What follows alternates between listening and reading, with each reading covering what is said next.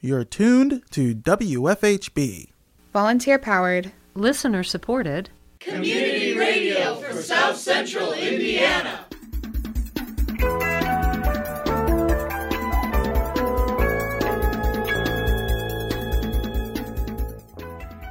Good afternoon. Reporting for WFHB, this is Cade Young. And I'm Kirsten Payton. This is the WFHB local news for Monday, June 5th, 2023. In today's feature report, Dave Askins of the B-Square Bulletin reports on the resignation of David Wolf Bender from his city council campaign. More in today's feature report. Restorative justice is parallel to and yet outside of the criminal justice system. We're defensive driving school for people who have committed minor crimes.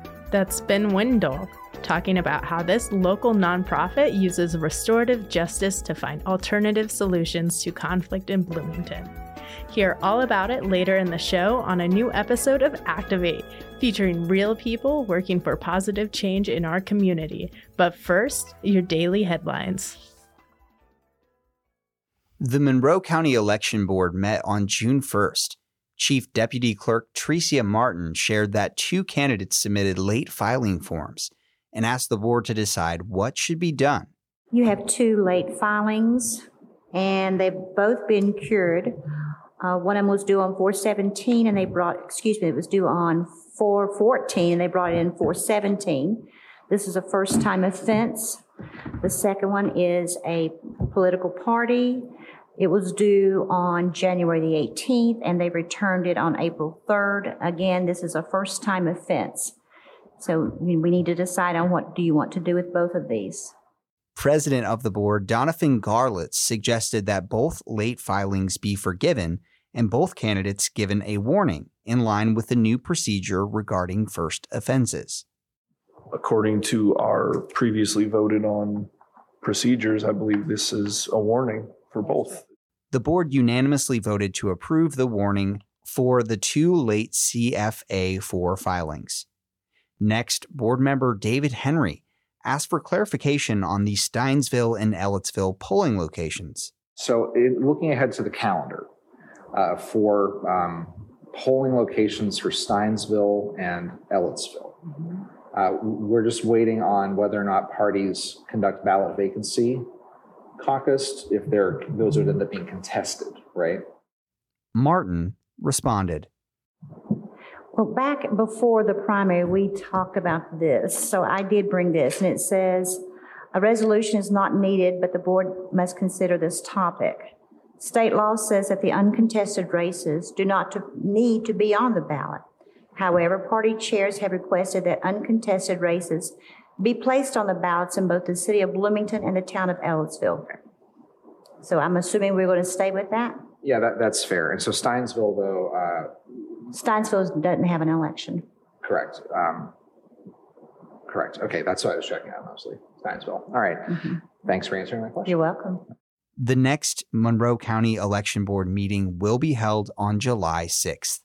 At the Monroe County Commissioners meeting on May 31st, commissioners read a proclamation in honor of Wear Orange Day, bringing awareness to gun violence in the U.S. This is a proclamation for Wear Orange Day. Whereas, on average, 120 Americans are killed each day with guns, and Americans are 25 times more likely to be killed with guns than people in other high-income countries. And in Indiana, which has some of the weakest gun laws in the country, firearms are the leading cause of death for children and teens. And gun suicide claims the lives of almost 24,000 people in the U.S. every year, and access to a gun increases the risk of death by suicide by 3 times. And according to Every Town for Gun Safety, there are an average of 1,086 gun deaths in Indiana every year. And support for the Second Amendment rights of law-abiding citizens goes hand in hand with keeping guns away from people with dangerous histories. And local law enforcement officers know their communities best and are the most familiar with local criminal activity and how to address it, and are best positioned to understand how to keep their citizens safe. Oh, sorry. No, we're good. Whereas in January 2013, Hadia Pendleton was tragically shot and killed at age 15. And on June 2nd, 2023, to recognize the 26th birthday of Hadia Pendleton, who was born June 2nd, 1997, people across the United States will recognize National Gun Violence Awareness Day and wear orange in tribute to Hadia Pendleton and other victims of gun violence and the loved ones of those victims. And the idea for a Gun Violence Awareness Day was inspired by a group of Hadia's friends who asked their classmates to commemorate her life by wearing orange. They chose this color because hunters wear orange to announce themselves to other hunters when out in the woods, and orange is a color that symbolizes the value of human life. And by wearing orange on June 2nd, 2023, Americans will raise awareness about gun violence and honor the lives of gun violence victims and survivors. Now, therefore, we, the Monroe County Board of Commissioners, proclaim June 2nd, 2023 as Wear Orange Day, proclaim this 31st day of May 2023 by the Monroe County Board of Commissioners. Commissioner Penny Githens shared some additional information she found while she was researching the subject of gun violence. As I was prepping for some of this, I also came across a lot of startling other numbers that are just very upsetting to me. And I'd like to share with the public that as a member of Moms Demand Action, I want to let people know that if you have a handgun and want a safety lock for it, if you contact us at the Board of Commissioners, we will put you in contact with Moms Demand Action to make a free gun safety lock available for that gun, for that handgun. There are other things that we didn't put in this proclamation, but every month, roughly 7 women are shot and killed by their partners, and 2/3 of women killed by an intimate partner are killed with a gun. And while we read the statistics on suicide, about 24,000 people in the U.S. dying every year, that's 65 people a day, all across the country. Black Americans are disproportionately impacted by gun violence. There are 10 times the gun homicides and 18 times the gun assault injuries for Black Americans as opposed to white Americans. And although we've already talked about the number of Americans killed, which is about 40,000 people right now, twice as many are wounded every year. This is a sad state in our country, and we would like to work to change that. Next, Health Department Director Lori Kelly gave an update on COVID-19 and Health Department developments for the month of April. So just a few updates for you this morning. In Monroe County, reported COVID cases, hospitalizations, and emergency room visits have all taken a large decrease as of May 23rd. And I thought that I would take a moment to provide you with a few general updates on some of the work that has been completed within the Health Department. These metrics reflect the work completed during the month of April. So for our Vital Records Division, 380 birth certificates were issued, 655 death certificates were issued.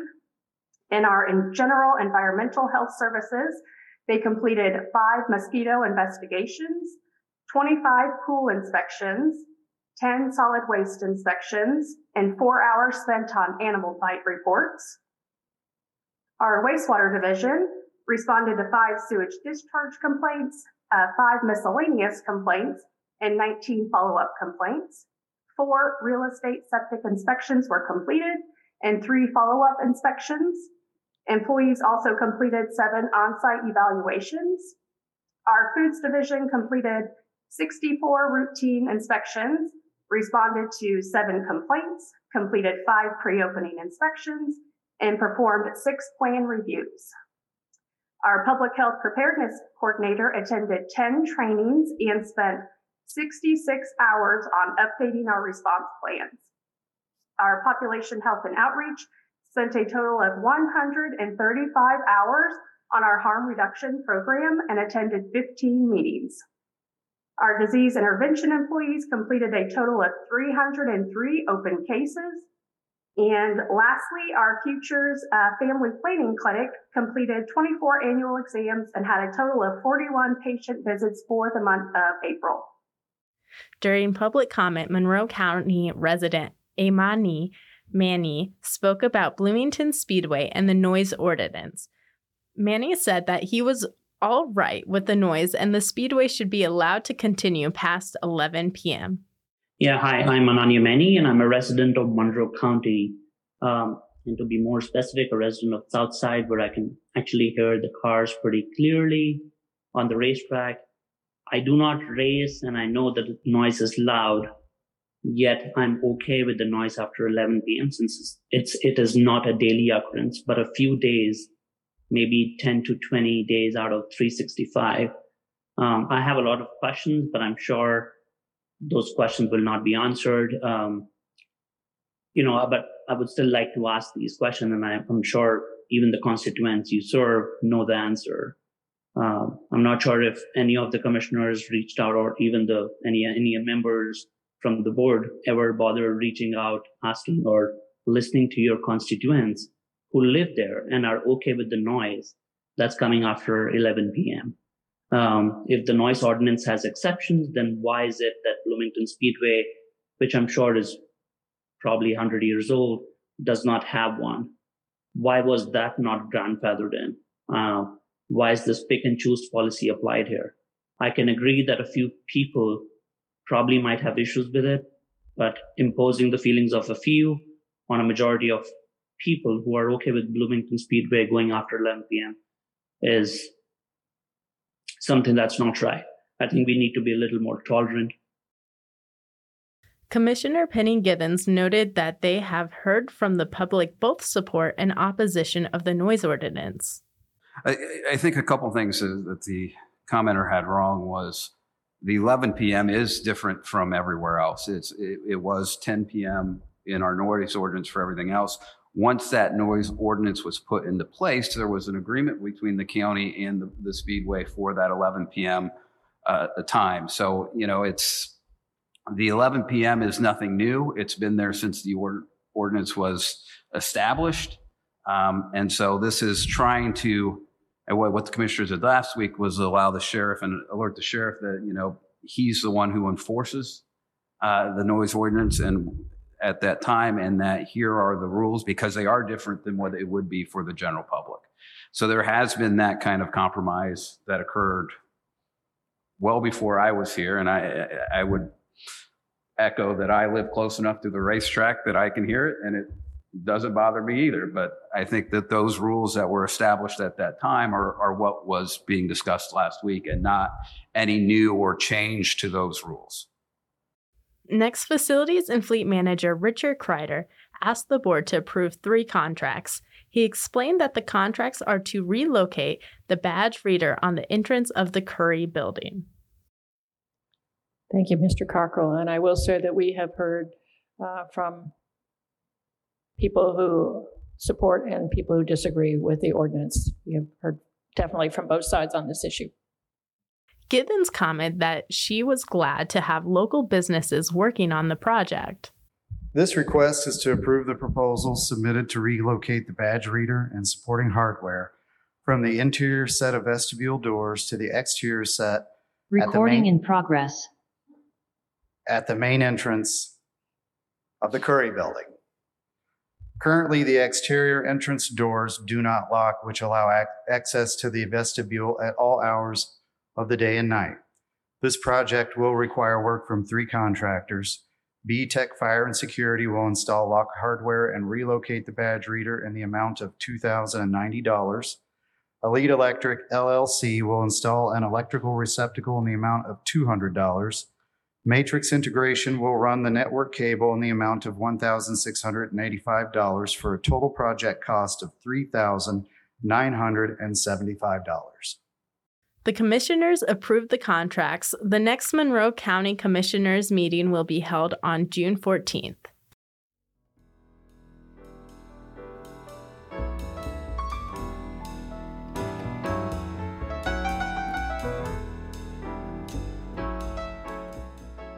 In today's feature report, Dave Ashkins of the B Square Bulletin reports on the resignation of David Wolf-Bender from his city council campaign. We turn to Ashkins for more.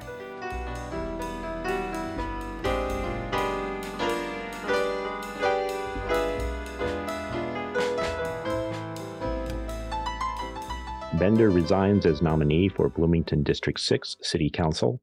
Dems will caucus to fill ballot. David Wolf-Bender has withdrawn as the Democratic Party's District 6 City Council nominee in Bloomington's November 7th municipal election. 2 weeks ago, on May 18th, the County Election Board had convened a hearing on Bender's disputed residency in District 6. The board voted to refer the matter to Monroe County Prosecutor Erica Oliphant to consider possible felony charges, and to the Attorney General, Todd Rokita, on the question of his eligibility as a candidate. Since then, there has been no word on Bender's case from either the prosecutor or the Attorney General. Given Bender's withdrawal, the question of his eligibility is now academic. Bender was unopposed in the primary. No Republican filed as a primary candidate. To place a Democrat on the ballot, the party will now convene a caucus of the 5 sitting precinct chairs of District 6, according to Monroe County Democratic Party Chair David Henry. The date of the caucus has not yet been determined, but the deadline for filling a ballot vacancy for either the Democrats or the Republicans is July 3rd. It was on Thursday afternoon when Bender filed the CAN 46 form resigning his candidacy. That could mark a possible end to a saga that began 3.5 months ago on February 17th, when the Indiana Daily Student published an article that questioned whether Bender actually lived in District 6. The headline of that article, City Council candidate David Wolf-Bender is running in District 6. Residents say he doesn't live there. The county prosecutor could still decide to pursue charges over the filing of his candidacy paperwork. In simple terms, the accusation against Bender was that he filed documents stating he lived in a place where he knew he did not live. A key question, now moot, about Bender's eligibility as a candidate is whether a sublease signed on December 9th, 2022, which has an occupancy starting on May 1st, 2023, would meet a residency requirement involving intent that has to be satisfied on February 3rd, 2023. On the question of whether Bender believed the statements about his residency to be true when he made them, Bender said at the May 18th hearing that it was never his intent to violate state election law, that he did not believe that he had violated state election law, and that he believed he had declared his candidacy in accordance with the requirements of state statute. Bender echoed that basic position in a statement that he sent to the B Square after submitting his paperwork to withdraw as the Democratic Party's nominee. Quote, "I never did anything to try and violate any election statute," end quote, he wrote in the statement. Even though he believes his legal position is correct, Bender wrote, quote, "Withdrawing is what is right for the residents of the 6th District. Allowing a new candidate to run in the general election will ensure our election in November is about nothing but the issues facing the 6th District," end quote. In his statement, Bender also expressed some uneasiness about the current relationships among elected Democrats in local government. He wrote, quote, "I'm increasingly concerned about the lack of reasonable dialogue between our city and county governments. I fear fighting and factioning within the Democratic Party on our council," end quote. Bender also indicated a hope that his status as a student and the controversy surrounding his residency will not have a negative impact on student candidates in the future. He wrote, quote, "I also hope this single incident does not undermine the chances of a student in the future winning an election in this city," end quote. Looking ahead to the caucus to fill the ballot vacancy, Bender wrote in his statement, quote, "I want to make this explicitly clear. It is my fervent hope that the precinct chairs slate in a young, future-focused candidate who will work on behalf of all Bloomingtonians," end quote. It is only the precinct chairs of the district where there is a vacancy who participate in the vote on the nominee to replace Bender. already known is one intended candidate in the Democratic Party's caucus to fill the District 6 vacancy. Sydney Zulich, an Indiana University student, responded to a late Thursday afternoon text message from the B Square saying she intends to stand as a candidate in the upcoming caucus.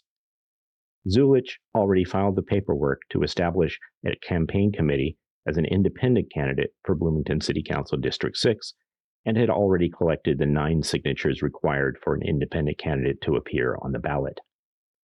But Zulich had not yet filed the declaration of her candidacy, so she can amend her campaign committee filing and declare herself a candidate in the Democratic Party's caucus. Zulich was visible at polling places on May 2nd, supporting Democrat Isa Kasari's campaign for an at-large city council seat. She also worked for Democrat Penny Gibbons' campaign for a District 6 state house seat. But those efforts don't qualify her as a Democrat under state election law. She has so far voted in just one Democratic Party primary in Indiana. The automatic qualification would require participation in 2 primaries. That means Zulich will need a signature from party chair David Henry to run for the nomination in the upcoming caucus. Reached by the B Square, Henry said, quote, "I'm happy to sign her back in as a Democrat," end quote. Chances are good that if anyone else steps forward to stand as a candidate in the caucus, they will also be a student. District 6 is located in the center of Bloomington and includes a chunk of the university campus. Even the non-campus parts of the district are mostly populated by college students. It will be just 5 people who decide the Democratic Party's nomination for the District 6 City Council seat. As indicated by the Monroe County Democratic Party website, the 6 precincts making up District 6 with their precinct chairs are Bloomington 1, Nora West, Bloomington 3, Nicole Bolden, Bloomington 4, Jeff McKim, Bloomington 5, vacant, Bloomington 18, Emma Schreiberg, and Bloomington 19, Henry Wolflaw. According to Henry, as party chair, he would have had to appoint someone to fill the vacant precinct chairship at least 30 days before the ballot vacancy occurred, in order for that precinct chair to participate in the caucus. That means it's down to the 5 sitting precinct chairs to make the choice.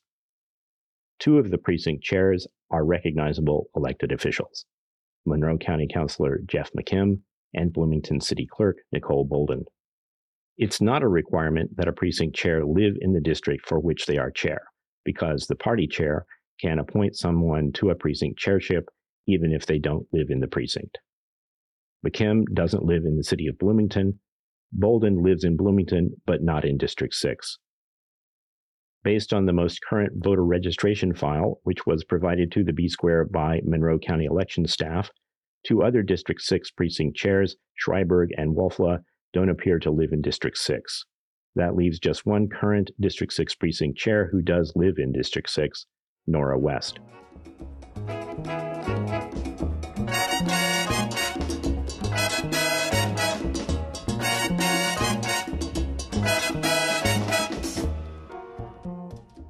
Ben Wendell from Community Justice and Mediation talks about how volunteers help this nonprofit employ restorative justice to find alternative solutions to conflict in Bloomington. This segment is a partnership between WFHB and the City of Bloomington Volunteer Network, working together to build a strong, healthy, and engaged community. You can learn more about volunteer opportunities in the WFHB listening area at bloomingtonvolunteernetwork.org or by emailing getconnected@bloomington.in.gov.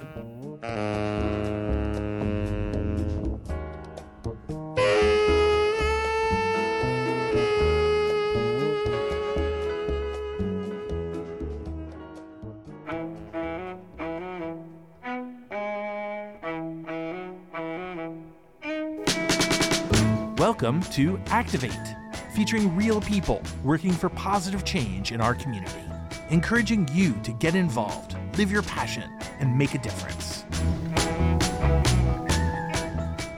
Hi, I'm Ben Wendell from CJAM, Community Justice and Mediation. When people are in conflict, whether it's at work, whether it's at church, whether it's neighbors, it's someone who has some problem with what someone else is doing or has done.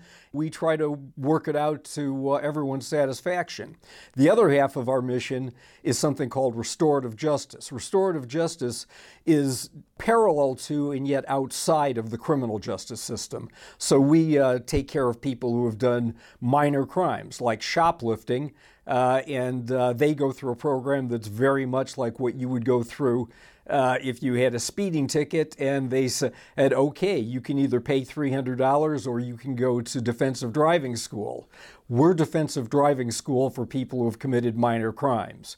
And in the same way, our other program, which is called VORP, Victim Offender Reconciliation Program, mainly kids who have committed low-level felonies or misdemeanors. They've gotten in dust-ups in the schoolyard, they vandalized someone, maybe they stole the neighbor's car and went on a joyride.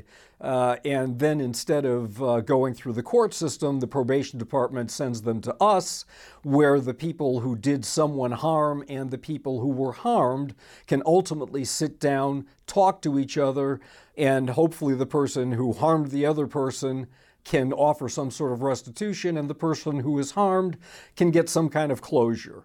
I retired in 2013. I was a radiologist for my entire career before that in a very high stress sort of job. So I wanted a volunteer opportunity. I went to Area 10 Agency on Aging, who has a program called RSVP. So basically they're taking retired folks and helping them find a volunteer job that would suit their talents and availability and so on and so forth. So I went to RSVP, sat down with the person in charge. You know, she told me about CJAM, and I think that was 2014, and I've been there ever since. It's been the perfect job for me, and I'd recommend that someone else do it, but you can't have my job, so... But there are other things at CJAM that you can do, and we love our volunteers. Most of the people who work for CJAM end up being mediators/facilitators. We have a training program that's like about 3 weekends long, very intense, to train people how to mediate and facilitate. The mediators learn how to sit down with people and resolve their conflicts. The facilitators are the people who oversee our restorative justice programs. So most people would end up being facilitators or mediators. We also have people like me who work on the administrative side. Talk to us. We're available. We'd love to have you. So to connect with CJAM, Community Justice Mediation, whether you want our services or whether you would like to help us with our mission, basically there's a couple ways. You can call, in which case you're going to talk to me, and you're probably going to leave voicemail, and our number is 812-336-8677.